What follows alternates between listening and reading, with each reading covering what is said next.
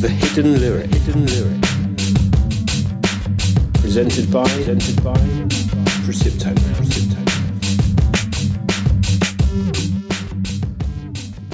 Good evening.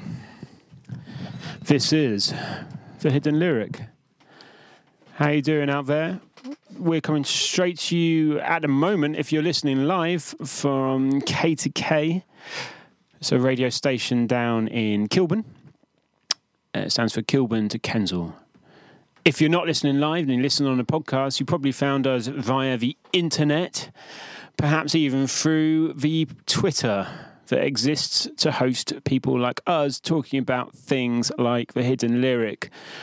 My name is Martin. I'm part of Precipto Man. Precipto Man is the organisation that's bringing you The Hidden Lyric. And my co-host is the very wonderful and affable young man, Brendan. I don't know if I've ever been called affable. Well, there you go. I think I've just popped my affable cherry. and I feel like I should be hugged now. Well, there's a table like between us. I feel like a cigarette and a hug. Oh yeah, well, it's a non-visual medium, so you could just pretend we're having a cigarette with just some heavy breathing and some heavy coughs, and then the hug's happening, people. The hug is happening. Brendan, do you want to talk about what The Hidden Lyric is? Oh, you put me on the spot again, man. I think the way that I see it, and I think some people may differ, but I think it's unpicking a narrative about masculinity through using hip hop as a lens, almost. So, how does masculinity? How is it portrayed in hip hop? What are the good things that hip hop does for masculinity? What are some of the things that hip hop doesn't do so well for masculinity?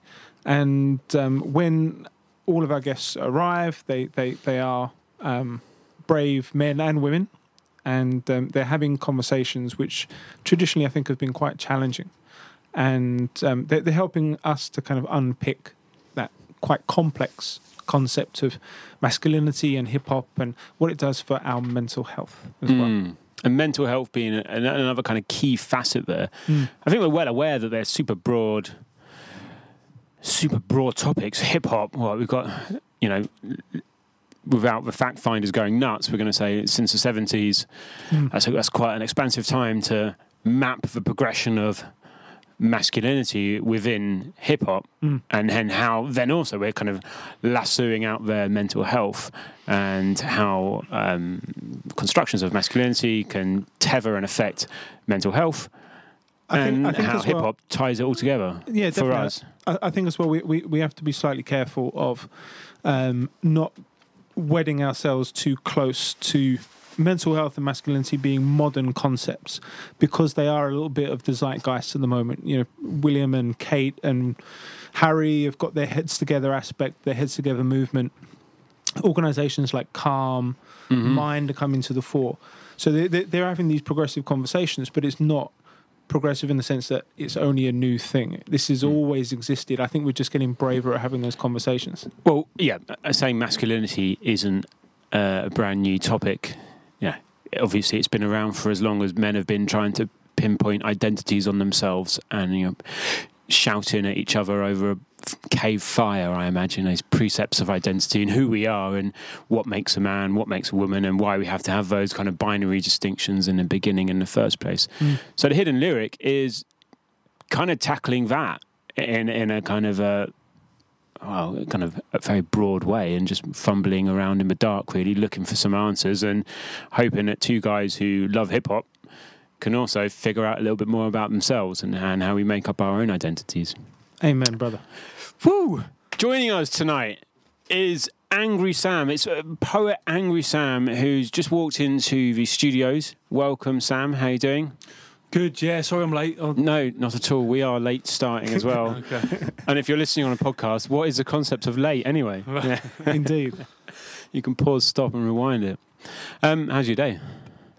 Bit hectic, yeah. But it's, that was sounding interesting, what you were talking about. I was thinking about that. What you're saying about masculinity is, like if you look back from 18th century, 17th century, there's a lot of talk about how men are becoming feminized. right? And it still carries on today. People always saying there's this ideal myth of the man as the strong provider, blah blah blah blah blah.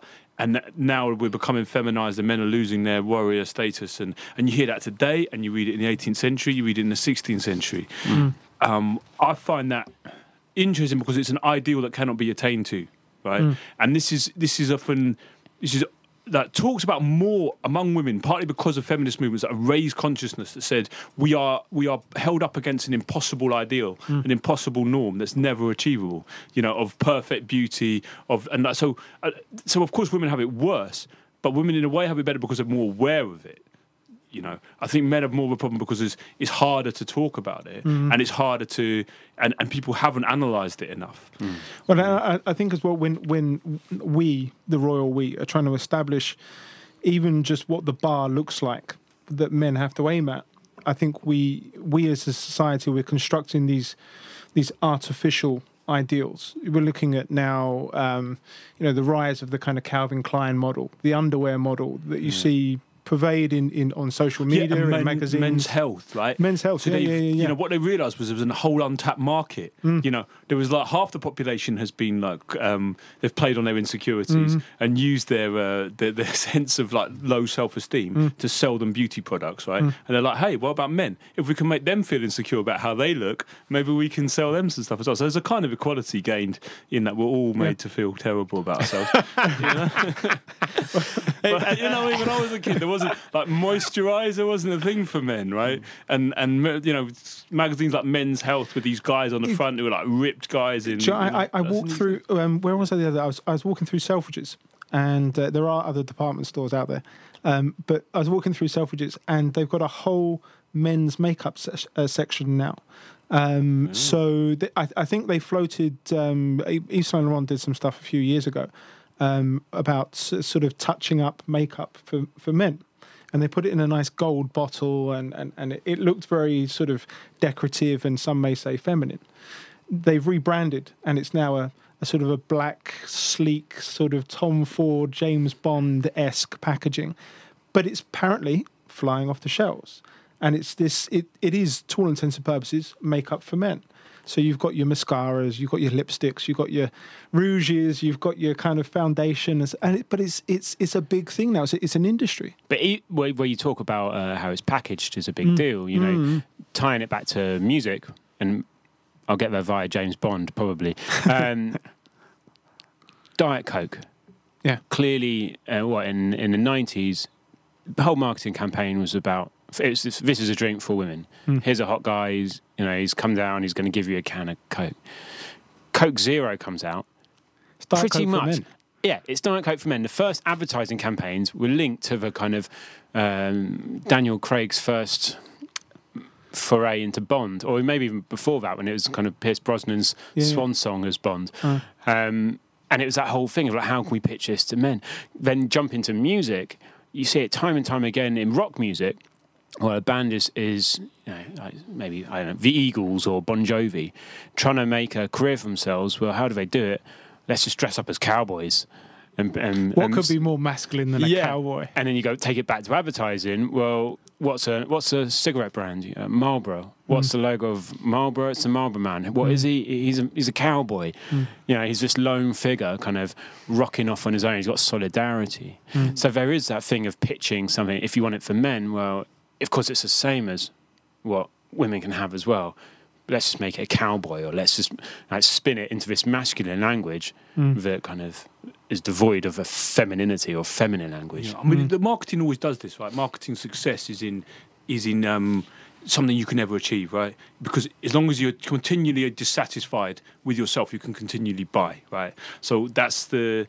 And obviously we live in an age that's completely about image, that much more and more, right? Because the marketing's completely dominated. Politics has been turned inside out so that substance is the outside and the outside is substance, So spin is substance, a kind of post-Blair world. And we're in that state. But I think it's interesting you mention about cowboys because actually, I think this masculinity thing is intersects with a whole load of other stuff, right?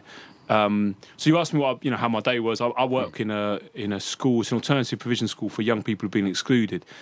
So they're aged like 14 to 16, and they, it's a tough age, right? Being that age, and they come from tough backgrounds, often quite chaotic family lives, and a lot of their lives are like on the street and whatever. And they're obviously into certain kind of rap music that boosts a certain image of masculinity. But that intersects so much with class, and it intersects so much with race, because if you feel like you don't have belonging, and if you feel like there's a whole lack of self-esteem and you're valued so low in society, then you boost that by an ultra masculine, hyper masculine portrayal of self. Yeah.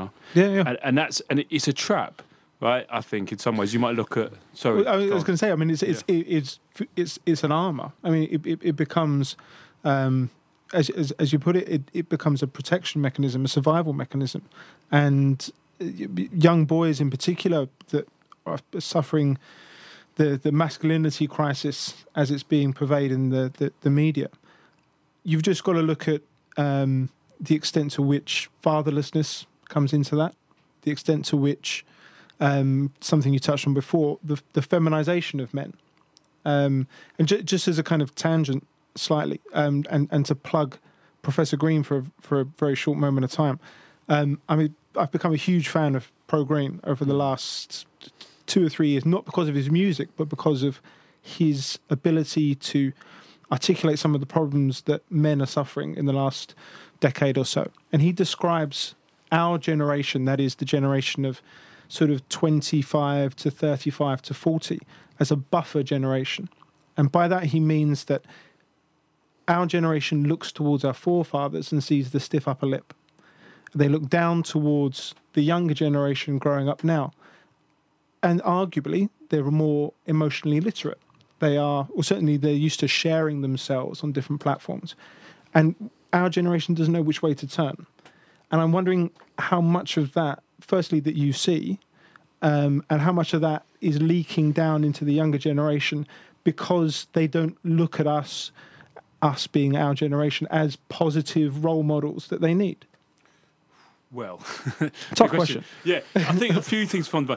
Earlier, you were talking about the kind of progressive turn in terms of the discussion about masculinity, but I think that is a progressive in a sense of liberal, by which I mean in quite a derogatory way, right? Because what they want to do is say, the problem is men aren't able to talk about their feelings enough. And if we only just allowed men to talk about their feelings enough, then we'd be okay. Mental illness, it's a thing. We just need to remove the stigma, and then we solve the problem. You don't solve the problem because the roots of it are deeper than the stigma, and the roots of it are deeper than not being able to express your feelings, right? It's like, why do you need to portray that tough man attitude? It's because you live, because of your situation you're living in, because of your class, right? Because of your race.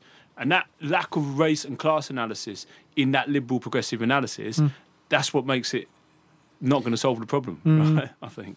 And further to that, could you add what happens, after you've expressed your feelings? Like, if you can't kind of, a lot of people won't express their feelings because they're scared of what happens next. Yeah. So if you're surrounded by, I don't express my feelings because of why, the past context, how I've grown up and what I've been taught to do by my parents or my dad, and how he's been taught how to behave like a man by his granddad. So this kind of war meets baby boomer meets confused millennial. And then also what happens I express my feelings to Brendan, and then from Brendan just becomes this deadening silence, or man up, or just a punctuate full stop. You just get slapped down. You get slapped down and bullied and beaten down. And if you live in that kind of circle where that's the norm, and there is within I don't want to stereotype or kind of reduce things, but often in working class communities there is a stronger solidarity and a stronger sense of people knowing each other, but at the same time a stronger conformity. Like, you don't want to stand out. You don't want to be seen as gay, for example, right? And the whole thing about masculinity is about not being feminine, right? And I think and feminine is equated with gay, so the sort of the top the idea of masculinity is about heterosexuality because it's not being female and being gay counts as being female. So if you live in that kind of culture, it's pretty difficult to come out. You're a young gay man growing up there, you can get run out of town, you know, you can get slapped down for it. Like, and it's a common thread going back to hip hop. It's a common thread throughout hip hop of homophobia. And I mean, I can think of a couple of artists off the top of my head who are open about their sexuality on the mic. And I can only think of maybe 2 or 3 tracks. You could probably push me for a few more in a few moments, but I'm thinking Macklemore did a great track, Same Love, which talked about same-sex relationships. But those kind of tracks are in the minority. And I wonder how much of it is because of the hypermasculinity of hip-hop and the refusal to discuss sexuality. Yeah.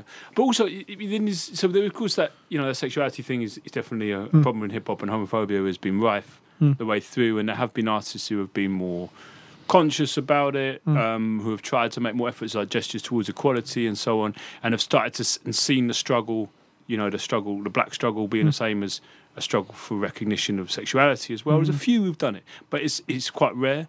But then, you know, you also maybe we've lost a certain 90s tradition that was like, hip hop didn't have to be hyper masculine, you know, even if it wasn't artists who weren't gay or talking about gay stuff, but they wouldn't have to be hyper masculine. There could be chilled hip hop. There could be like relaxed hip hop, right?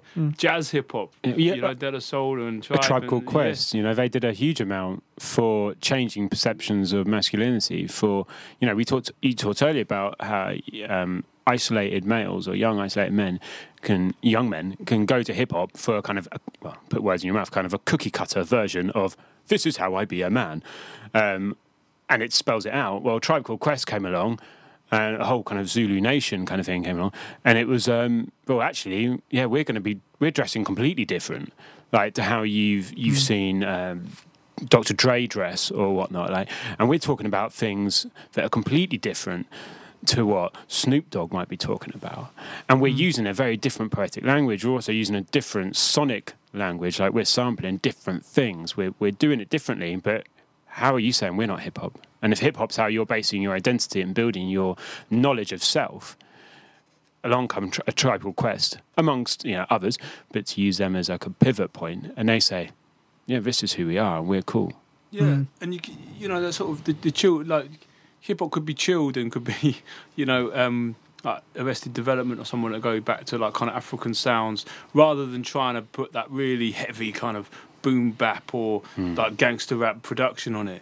And so all of that kind of gave a big variety in hip-hop. And there's always, you know, I love hip-hop, and I think its expression is very honest, right? And that's what we get through art, is a cathartic expression, an experience that I listen to somebody and I feel what they're feeling, and it might be tragic what they're pouring out, but I experience the tragic through my empathy, and that makes me feel better in a kind of cathartic way. And similarly, rappers who are really tough and talking about, you know, how many mans they shot down and how many shots they've licked and all this stuff, makes you feel better about yourself, because you can adopt that persona and feel like you're the big man as well, right? Because you're rapping along to it and feeling what they're feeling as they're rapping, although really what, you know, most of it's a lie, right? To sell the record. It's interesting that aspect of taking on vicariously, taking on that persona, that, you know, the man on road, the guy who's licking shots. Okay, you sat in your bedroom and you're a 13-year-old boy. Chances are you're not man on road. You're not licking shots. Yeah, you don't have a car. You certainly don't have a gun. You certainly, and you're grounded. Okay. Yeah. And no Xbox privilege for tonight. 10 p.m. curfews.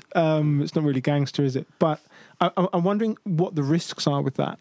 You work in alternative education. I imagine you come across a lot of potential cases where you do see young men in particular living their lives vicariously, living their lives through the medium of a media form which they have no affiliation to or no membership of, other than they listen to it in their bedrooms. I'm thinking of specific examples of the way that young men in particular may affect a certain language, or Ebonics, the urban language, Jafaican, call it what you will. and the way that portrays them to other people. And I wonder if there is a risk, because that is disingenuous, where the line is between catharsis, adoption of a culture or a therapy, and crossing the line into, this is now affecting me, this is now altering the person that I am. I kind of waver between some of those different positions, because I think at some level they're not totally disconnected from it, and it is the slang that they talk in, that they're hearing rappers talking about their ends and their manner and in their slang, and then some of the slang they get from the track. So it's sort of like a cycle, right? Because they're listening to this kind of trap drill music, they're picking up the language from that, which is using the language that they're using, right? And it's in that sense, it's a very creative thing, because it's communal. It's like, it's not, they're not connected. Like, they know somebody's brother or somebody's cousin or someone's going out with someone, right? And you know, you can look at these artists and I'm like, wow, these people haven't got any radio play, but they've got 1 million views, right? Because there's a whole community, or maybe it's one teenager playing them 1,000 times, right? Admittedly, there's a bit of that, but they do have a lot of reach, and it is actually part of them. But at the same time, I think it is, and I don't want to be reactionary. I don't want to be like, yeah, back in our day, the hip hop was better, you know, and in golden era was golden. And but sometimes I do think there is a glorification here of like real negativity. So does let me distill that a little bit more. So does hip hop have a duty of care? No, I think we do. I think adults do for kids, you know, because I think the problem for them is that they listen to it and sometimes they believe it. You know, and then you're like, you know, they're like, yeah, but like it's, you know, one kid was saying to me, and I was trying to tell him, you know, what he'd done was out of order. He was saying, yeah, but you don't understand, fam. It's like dog eat dog out here. And I was like, yeah, but that was like an old homeless guy who threw a chicken bone at you. You didn't have to stamp on his head, right? Like, it's not, you know, but you're seeing it as if you're living that life, right? Because a lot of the time you are living in a violent world, right? And you don't have a proper place to live in. You're staying on the sofa of an aunt's house, or you're in care or whatever, and you don't have like a proper stability and a home life, and you do live among violence. Admittedly, when you're 21, 22, that will all be forgotten, right? Mostly, and you'll just be, hopefully, if you haven't ended up in jail by then, and you'll just look back. But it doesn't mean that it's not a real threat, you know, for them.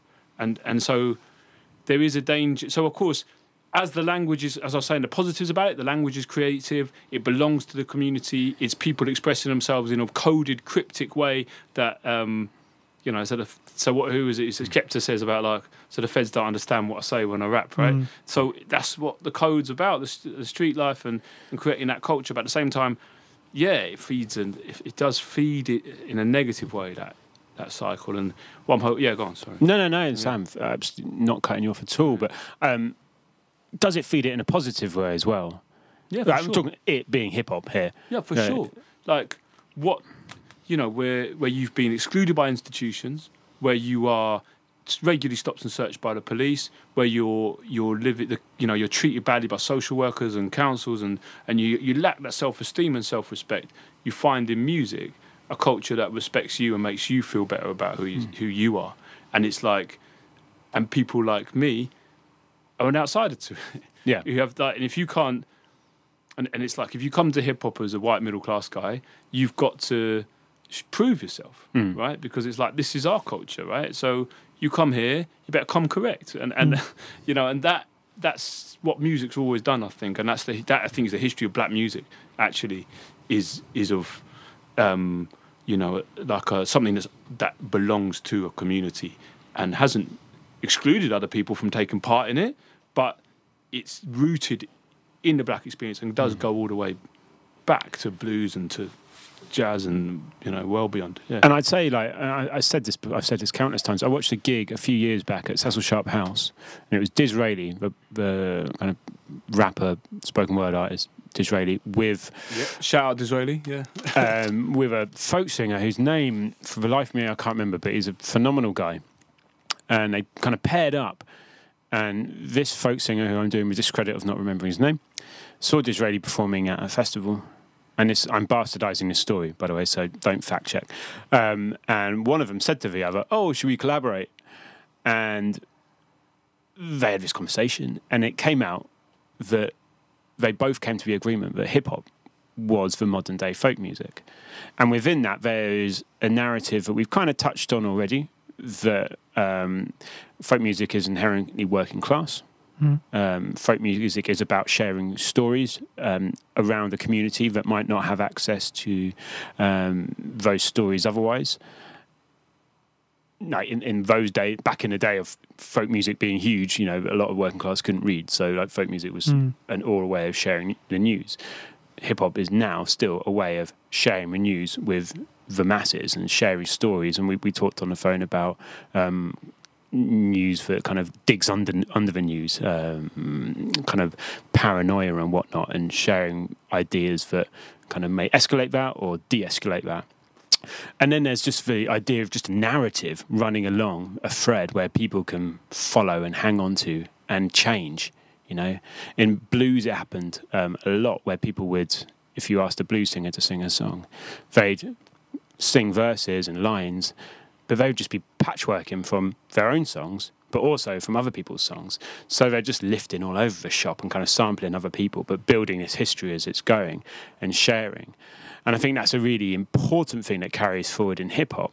Who was it? It was Ollie who was on the last show, Solo Cypher. Shout out Solo Cypher. It was like his first introduction to hip hop was his mate just delivering a verse to him in a science class or something, a religion class. I think his friend lifted a verse off of another track and memorized it and then spat it and said it was his own verse. And then Ollie later on, when he got more familiar with hip hop, was like, that's that guy's verse. Yeah. It's like a DMX track or something like that. I thought he was good. Yeah, absolutely. I mean, I'm slightly losing my thread, but the idea was hip hop as folk music and the unifying how unifying it is to have a consistent narrative that people can hold on to and kind of collect over, like music being the campfire, I suppose. No, I mean, like, it's folk in the sense of what type of communities are producing it, the sense that it's an oral culture, and in that last point that you just made that I've just forgotten, that it doesn't have the same notion of like ownership. Right? Hip hop has often fallen foul of law simply because of sampling, right? And but there's because we've inherited this tradition that's like that has notions of originality and copyright, and that's a kind of bourgeois capitalist Western thing, right? Shakespeare, for example, didn't write any of his own plot lines, like you've opened up a can of worms there. No, but I mean, I'm not saying that. It doesn't mean that you haven't done something original. Yeah, no, it just means that you've remixed and sampled, and the idea. But he's still in copyright laws when he does Romeo and Juliet, when he does Hamlet. He's doing a story that's already there. No, of course. There's a fabulous book that I would recommend to anyone by a guy called it's Paul Bloom. I think it's either Paul Bloom or Norman Doidge, one of the two. But it's called Descartes' Baby, and it's about the philosophy and the mindset behind why a copy of, say, a piece of artwork is not worth nearly half as much as the original. And just the fact that even if it's a perfect representation, it can never be worth the original because the original has original thought and intention and purpose, and the copy is just a copy. So it flips that slightly on its head somewhat. But we've kind of gone off at a slight tangent when it comes to masculinity. I think just kind of drawing back on something you said earlier about the type of young men, particularly that you work with. How prominent is hip hop in their lives? As going to be quite crude, and call it a surrogate father. How prominent do you see the fathering of young men using hip hop? Is it prominent? I mean, I don't know really. I don't know how consciously they would think. Certainly, I don't think they would consciously think. This. Whatever, I could name some of the sort of drill trap artists they listen to are like fathers to me. I'm thinking explicitly about it's somewhat cliche, but I think there's some truth behind it. The way that we as men look at females, the way that we look at them as either emotional beings or objects, and how does that play out against what is quite a common narrative within hip hop of misogyny, for example, promiscuity? We all know the types of labels that women have within hip hop music, and I'm wondering if, I'm just taking my own lessons from my own father, in that he taught me, rightly or wrongly, about what women were like, in his words, not mine. I'm wondering if how many young men that you deal with find out what women are like, or think about what women are like via these tracks. Yeah.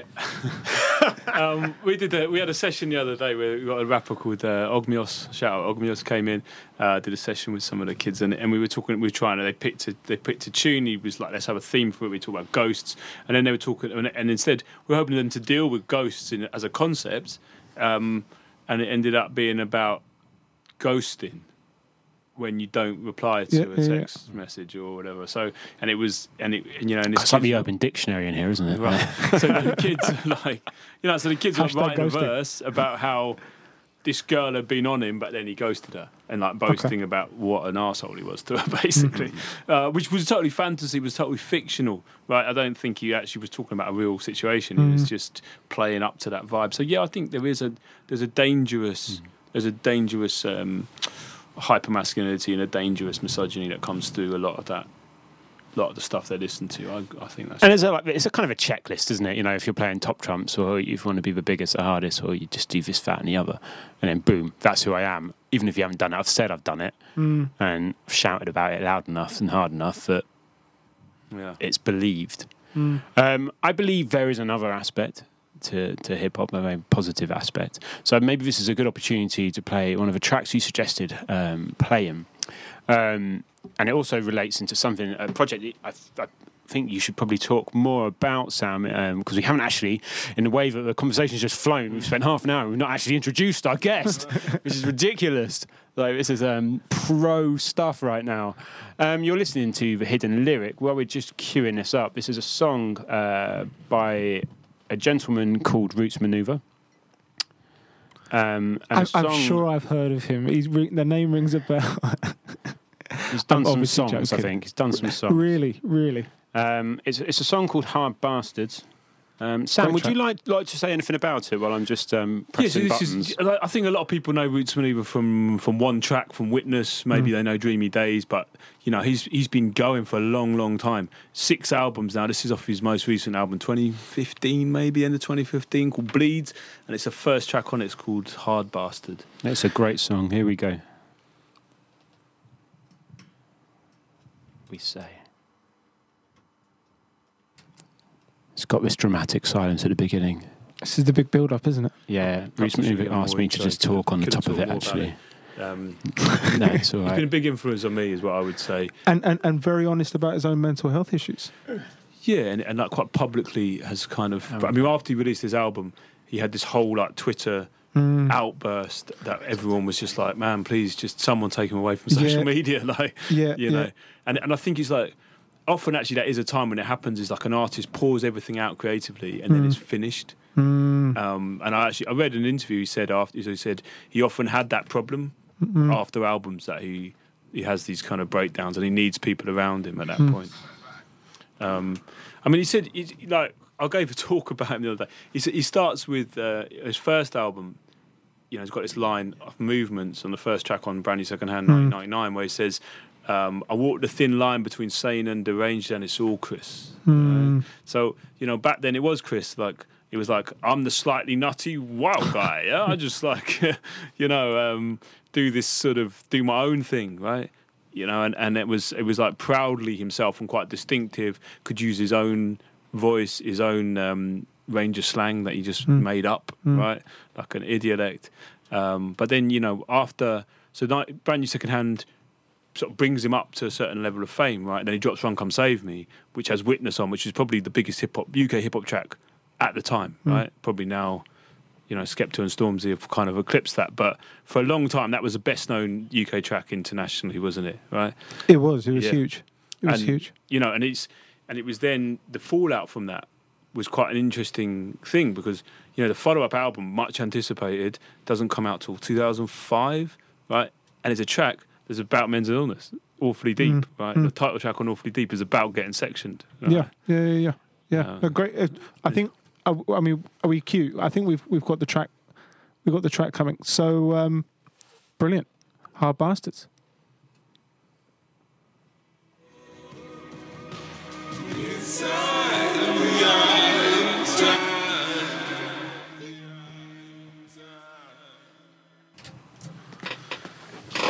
That was Hard Bastards. Great track. Yeah. Great track. It's one of these tracks that I think I first got introduced to very, very recent in terms of the artist Roots Manuva. I'm a child of Witness myself. iTal Visions as well, great track. But we were just having a chat towards the start of that track, and we were saying how brave some artists are to talk about things, meltdowns, for want of a better phrase. And Roots Manuva was one of those people. He was a pioneer, I guess, of a very brave narrative. But listen, should we do a proper introduction for Sam? Because I feel guilty. Who are we speaking to? Who's this guy who just walked in the studio? This is just a serendipitous coincidence. An absolute stranger wandered in and just managed to slot right in. Yes, Sam, who are you? Where'd you come from? It's like blind date. So I introduced myself, do I? Yeah. Oh, right, okay. All right, so I'm Sam. I go by the name of Angry Sam. I've been doing poetry. It used to be called performance poetry when I started it. Most people call it spoken word now. Since about 2002. I run a night called Hammer and Tongue, which is like a live poetry event. As you might have heard if you've been listening before, I'm a teacher. I also have published a couple of books of poetry with Influx Press. Shout out Influx Press. And I've done a few other things along the way. Yeah, you've I been was a a part very of a thing called Hip busy Hop Ed, writer. like Hip Hop Education, which is a network in the UK. It's like in the US, but there's a UK version of it, which is of like people who are in education who are interested in hip hop and hip hop artists who are interested in education. We come together, we sort of educate ourselves, like a kind of each one teach one seminars where people get up and present. And we all discuss issues around hip hop pedagogy, drawing out a means of teaching from the principles of hip hop. So, how did you get into hip hop? What was your first, if you can cast back for your own mythology? I think it was like, look, I started. I grew up in Cambridge, right, which is not sort of home to that much hip hop, right, in the 90s, and I was into the punk and metal scene. There was something about that pulled me in, the kind of the anti-establishment rage. The power of it, the violence, the kind of the cathartic violence. I mean, and the feeling of mosh pits and heavy music. I like music that was heavy and hard, right? And then, and I'll be honest with you, I'd inherited a whole load of prejudices about hip hop without realizing that I had, But I was naturally drawn to lyrics. I've always been a lyrics person. It's taken me a long time even to listen to music. Without this, I just listened to the lyrics and they would notice the production. So it was inevitable that someone who was into something who liked hard music, that was political, that was anti-establishment, that was like sort of grassroots in its thing and was into words, was inevitably I was going to find hip hop, right? But it was really a mate of mine who kind of put me onto it. I suppose I went through like Cypress Hill, House of Pain, those kind of rappers that I like.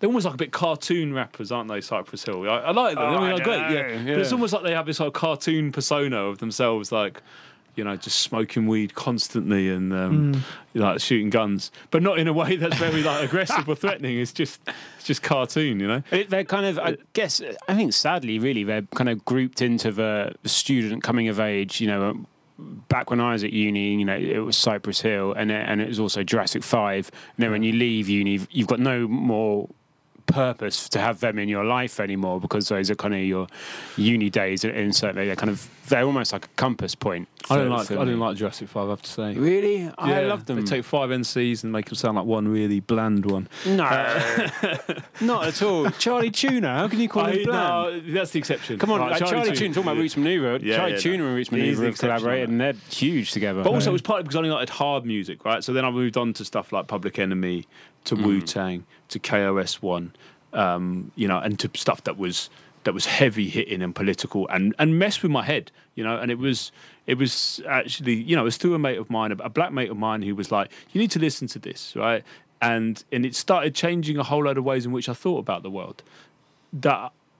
Because, you're taught subconsciously, whatever colour you are, whether you're white or black, you're taught that black people are inferior, right? That the white people are the intelligent ones. That's just there in the kind of social psyche, right? Yeah. So that's a problem as a black man, because you've got to grow up with that around you, right? And it's also a problem as a white man, because you inherit the racism, right? The supremacy, and you have to get that out of your head. And I think hip hop helped me, because it's like, you cannot listen to KRS and think black people are less intelligent. The teacher. You're suddenly like, wow, I didn't know there was music like this, right? And I'm finding actually a big album for me that my mate put me onto was an album by Ice-T called Home Invasion. Now I don't know if you know that album, but it's not a great album. It's probably most famous for producing 99 Problems, right? Which obviously Jay-Z reworked, like super misogynist track. But in Ice-T's original, but the front cover of it is a classic cover, and it's all hand drawn, and it's like this white boy sitting in his room with his Walkman on, and he's listening to NWA and Ice Cube and Ice-T and Public Enemy, and he's got the Malcolm X autobiography there, and all around him is like images from gangster rap, right? Of like a black militant clubbing to death a white professor with the end of a rifle butt, of like this sort of black pimp with his, the woman in front of him, all this stuff. And they say, and the whole thing's kind of got this gangster aesthetic. It starts with like, we're like, I've got people everywhere. We've got, all they need is my orders to move. If any pig gets in our way, there's this nonsense, right? It's like, no, you don't, right?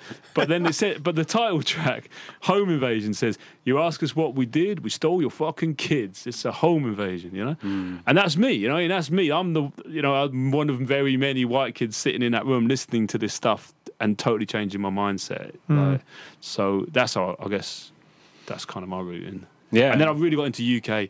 I don't know if I'm just a bit patriotic or nationalist or something, but I'm just more interested in stuff that talks about our life, and stuff that in our language, in our dialect, and so I've always been a big UK fan. I listen to much more UK hip hop than US hip hop. Still to this day. Yeah. That's interesting, because I think I was so proud when I found it, because I think I had a similar kind of background to you in a sense. I was really into rock music, then rock music became heavy rock music, then heavy rock music did dip into glam music, then glam turned into like death metal, then death metal turned into prog metal, and then suddenly it was like I was a bit lost, and the lyrics were just I've always been a songwriter, so I've always been super interested in lyrics. And then it was a friend of mine, and it was Roots Maneuver, played me a Roots Maneuver Roots song. Maneuver's a friend of yours, did you just say? No, a friend of mine. A friend of mine, comma, Roots Maneuver. Well, grammars and everything. Played me some Roots Maneuver, and then after that, he kind of followed that up with Jest, and it's textbook kind of white middle class guy getting into hip hop, and then from that, someone else gave me a CD with loads of Def Jux stuff on it, and then more low life stuff, and then some rhyme says, and then from there, I kind of started to get my own head around hip hop. But yeah, I came up with some similar biases, but. Back to that point, I don't listen to a lot of UK hip-hop anymore. I try, but I don't... I say try, it's not like I'm doing homework, but sometimes it feels like I'm doing some homework, trying to find the stuff I'm into, that's not... Because boom bap is a big thing at the moment. Like, the revival of boom bap in UK hip-hop is a big thing. High Focus, they're doing a huge thing for selling hip-hop records. In terms of what their subject matter is, it generally just feels like they're kind of going towards broad brushstrokes, the stoned teenage boy, kind of encouraging that kind of all the kind of issues that we're talking today that can be perceived are negative about hip hop, kind of not really encouraging empathy. I feel like UK hip hop's had waves, right? And there's a wave of UK hip hop that I'm too young for, that I don't really know much about, the 80s and 90s, early 90s hip hop. But then the stuff that. The kind of the era that produced Roots Maneuver, that from following on from Rodney P, and then people like Black Twang, MCD, Skinny Man, Jest, Roots Maneuver, Chester P, all that lot, then that kind of reached a peak, and then it kind of disappeared, right? And all those lot fell away. And Brain Tax. Brain Tax disappeared with the money.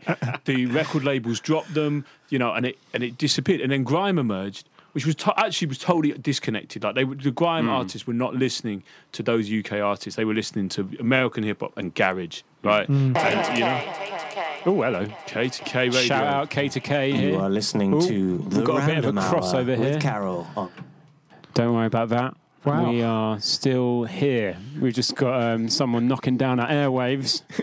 Yeah, and then We'll probably edit that out in the mix, so we'll just repeat that last little section. Yeah, so after, you know, and then grime got shut down, really, didn't it? In a sense, with those laws that stopped live shows of it, and has now gone through this revival.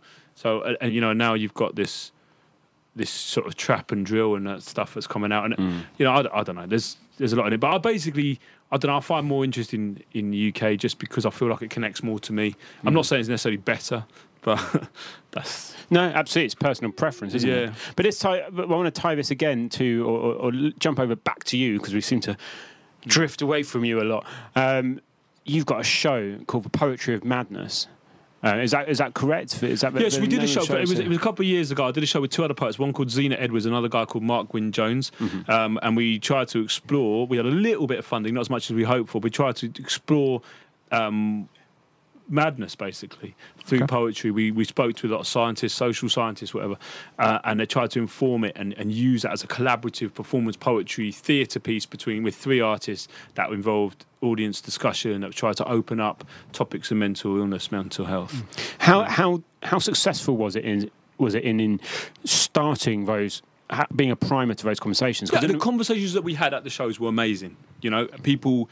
The whole, we suddenly break out the show, we go into discussion, and suddenly get the whole audience talking about things, and people were really, you know, got really emotional responses from people afterwards saying about what they experienced from it. Casting your mind back, could you say that there's an equal balance of male and female participants in that audience, kind of like using that as an opportunity to kind of talk about their vulnerabilities?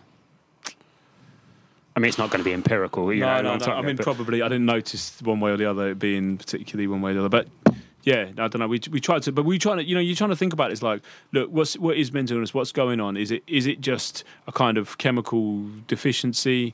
You know, is it a genetic predisposition? Is it that we we started from the premise, right, that mental illness is on the rise. Right, and there's sort of three main explanations for that. One is something like we're in a society, we're kind of at loose in society. You know, we don't have fixed roles anymore. People don't know who they are or what they stand for. So people are like lost, and that's kind of making people feel depressed or anxious or whatever. There's another side that says there's just diagnosis has gone up. It was always there, but just now things that weren't were just awareness. Right. Awareness or diagnosis, whichever you look at it, you can look at that. What's the thing that classifies all the mental illnesses? The DSMV. Yeah, that just gets bigger and bigger all the time. They keep finding new disorders. So maybe, rightly or wrongly, there's more things being diagnosed, right? That's one other explanation. Another explanation that I kind of liked, which is like, society is sick and we are part of society. And actually, you know, what is the structure of society? We live in, you know, a society that is about boom and bust. Right. Post-liberalism.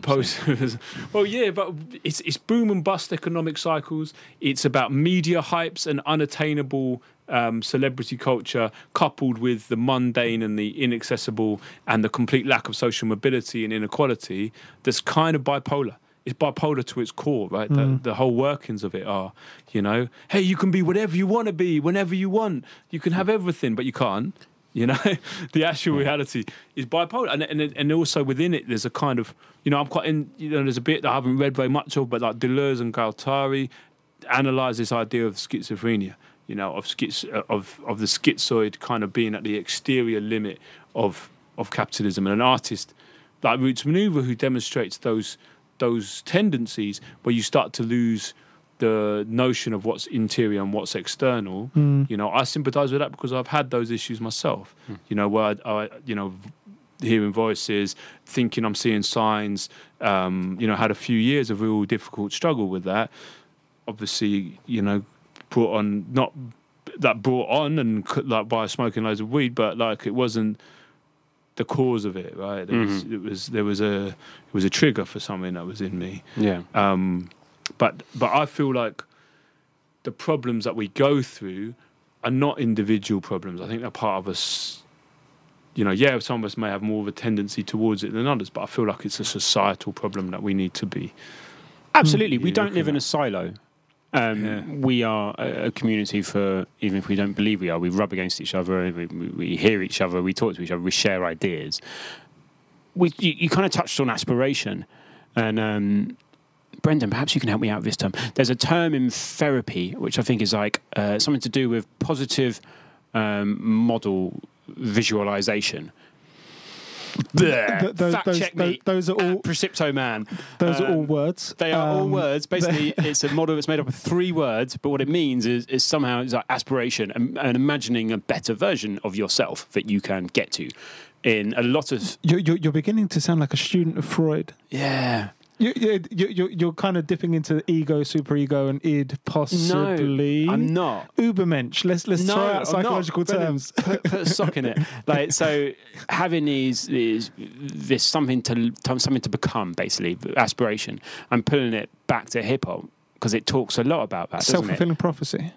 Not self-fulfilling, because you can be a rapper who's talking about one day I'm going to have 10 cars, I'm going to get all the girls, and I'm going to have a hustler knocking down my door for interviews.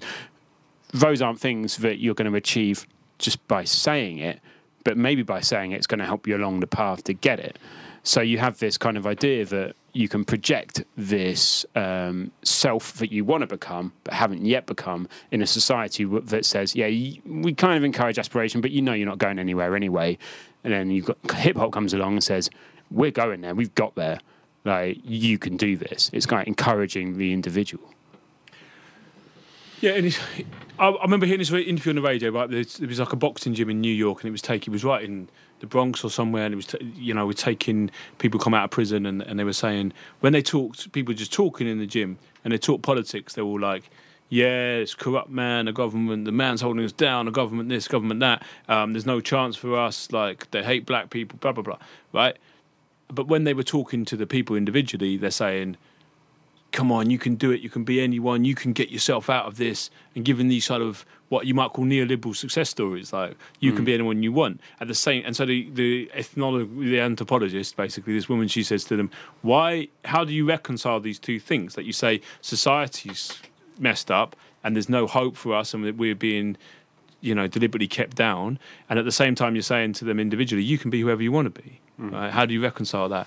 And they were like, well, that's what you say to people. Like, you have to give people hope, right? Yeah. So it's like, and that's what we have to live through. We have to live through a knowledge of the fact that we live in an extremely unequal society that is run for the benefit of a small class, right? And at the same time, believe that we can do better and can better ourselves without falling prey to that. And that's a very difficult journey to navigate, I think. It's like a bit of cognitive dissonance, but also at the end of it, hip-hop is hope. Yeah. Go throw that one out there. Yeah. And someone famous once said, "Hope can kill a man." So I'm It's the name of my next album, actually. Really. So I can't help but notice you've got some stuff in front of you, which I keep on trying to peek at. What have you got in front of you? Well, I bought a couple of poems from that. I mean, I just, it's all been quite last minute, this whole arrangement, isn't it? And I picked them out, and they're not very positive. They're not very happy, but they sort of they're quite personal. Tell like stories of, do you want to put something on the mic for us? So I can try this. Yeah. I don't know if it's going to cheer anyone up or give anyone hope, but this is about, so it's sort of, it's about my own issues and mental illness, which all kind of came around 2001, and actually the show's been recorded on September the 11th, right? So this is like, and I think there was a big change in the world then, and there was a big change in me around that time when I was 19. All right, so this is called Once Upon a Time. Once upon a time, men thought it mad to deny the devil or believe we weren't born bad. Damned with the original sin of our original ancestors. Do not doubt what we know to be true, was the message then, and so it is now. Don't speak with your mouth full. New rules to ensure asylum is not a front for terrorist entry. The Lord your God does not slumber or sleep and will watch over you all the days of your life. Tidy your room. Take your elbows off the table. Millions starving in Africa. The war on terror. Laws will be changed. Those who abide by the rules get the help. This is a battle with only one conclusion. Paranoid drug psychosis. No rights without responsibility. Put your coat on or you won't feel the benefit. My nature must have been nurtured misshapenly, or maybe no nurture could have straightened this crooked nature. Perhaps I was born with a kink in the brain. Spring 2001, rented mildewed walls, a throw over a sofa with hot rock holes, an ashtray smouldering, the smoke of an era's end. 19 years old. Stephen and me, my best friend, we watched Milosevic on the news defend the charge of genocide. Live from the witness box, he points to the empty blocks in the war crime prisons and denounces Western warmongers and deliberate double standards, and I must be mad because I agree with him. He was insane like Saddam, evil like Osama, crazy like those people who say the US are no better than crusaders seeking to impose their way of life on the infidel. It's hard to get my head around it. I must be going mad or something. Days later, the car crash. The police who happened upon the stash in the boot, the arrest and the long wait for trial, the date moved back again and again like an opposing line of soldiers that retreat but never drop their muskets. We are always in their sights. Now I call my mate with trepidation. I must be mad because I'm acting like the line is tapped and the walls somehow have ears. No one is innocent and we have all too much to fear. I was on the toilet when the big crash came. The summer ended with Lisa, who brought the news of hijacked planes, and amid the smouldering rubble of Pentagon and World Trade, things would never again be the same. Suddenly it was us and them, hands at throats, a wrestle to the bitterest end. The Queen has written a letter on behalf of the people of England. On which side did I stand? This pale skin, this pampered mind. I'd returned early from a gap year in the Holy Land, and after an argument over nationalism and Palestine, I'd dumped religion by the way. Now whose lines was I to read? What role was I to play? Maybe the stars, the fates, they have it all in the bag. I went to uni and Steve went on a tag. Our easy differences of class and colour, suddenly these things seem to matter. My paranoid brain frets, mutters uneasily. Now in conversation's subtle signs, there were messages to decode. My thoughts to X-ray eyes are dangerously exposed. They watch my every move. But the righteous warriors like Stephen, who have blessings to bestow, I do not deserve to receive them. I am afraid to meet them. Their heightened vision shines a light on how I have misused my freedom. Summer 02, music in the park. My friends and I, we bounce around freestyle and drumming, but cannot see another crash is coming. I handstand and fall, hit the floor hard, while hundreds of miles apart, my brother's in a coma with his spine done in. Now the torment is ceaseless. I wander like Cain, racked by peaceless sights, walk in terror through the city's sleepless nights, seeking out midnight folk, street drinkers who might advise. Wide-eyed to omens and signs, I sought the promised land, found locked doors I could not get inside. And behind it all, in conspiracy, you, surely not you, my best friend, dealing in cold justice and finding me unequal. Not me, surely not me. Me who could always keep above this, now found guilty and deceitful.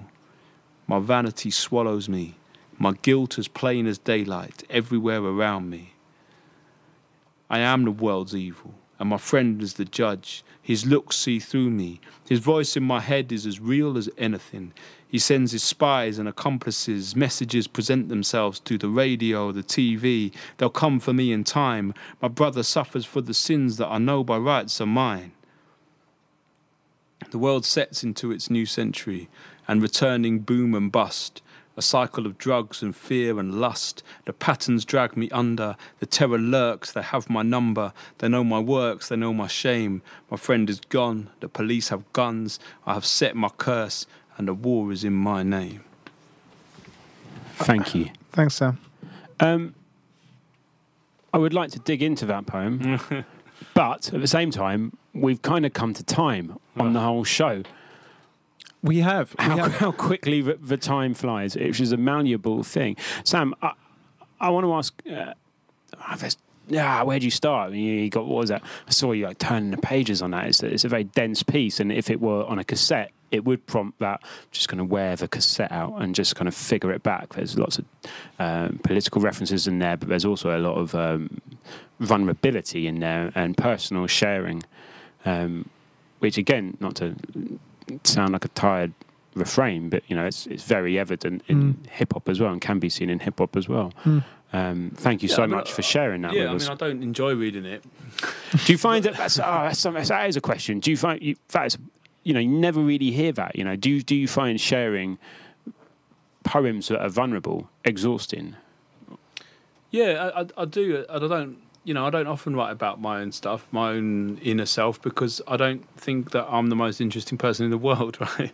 And there's more interesting topics, but occasionally you're required to do so, and I find that hard because it also puts me back into a mind state that was very terrifying. If I had actually gone to a doctor, I would have been definitely put on some drugs, quite possibly locked up.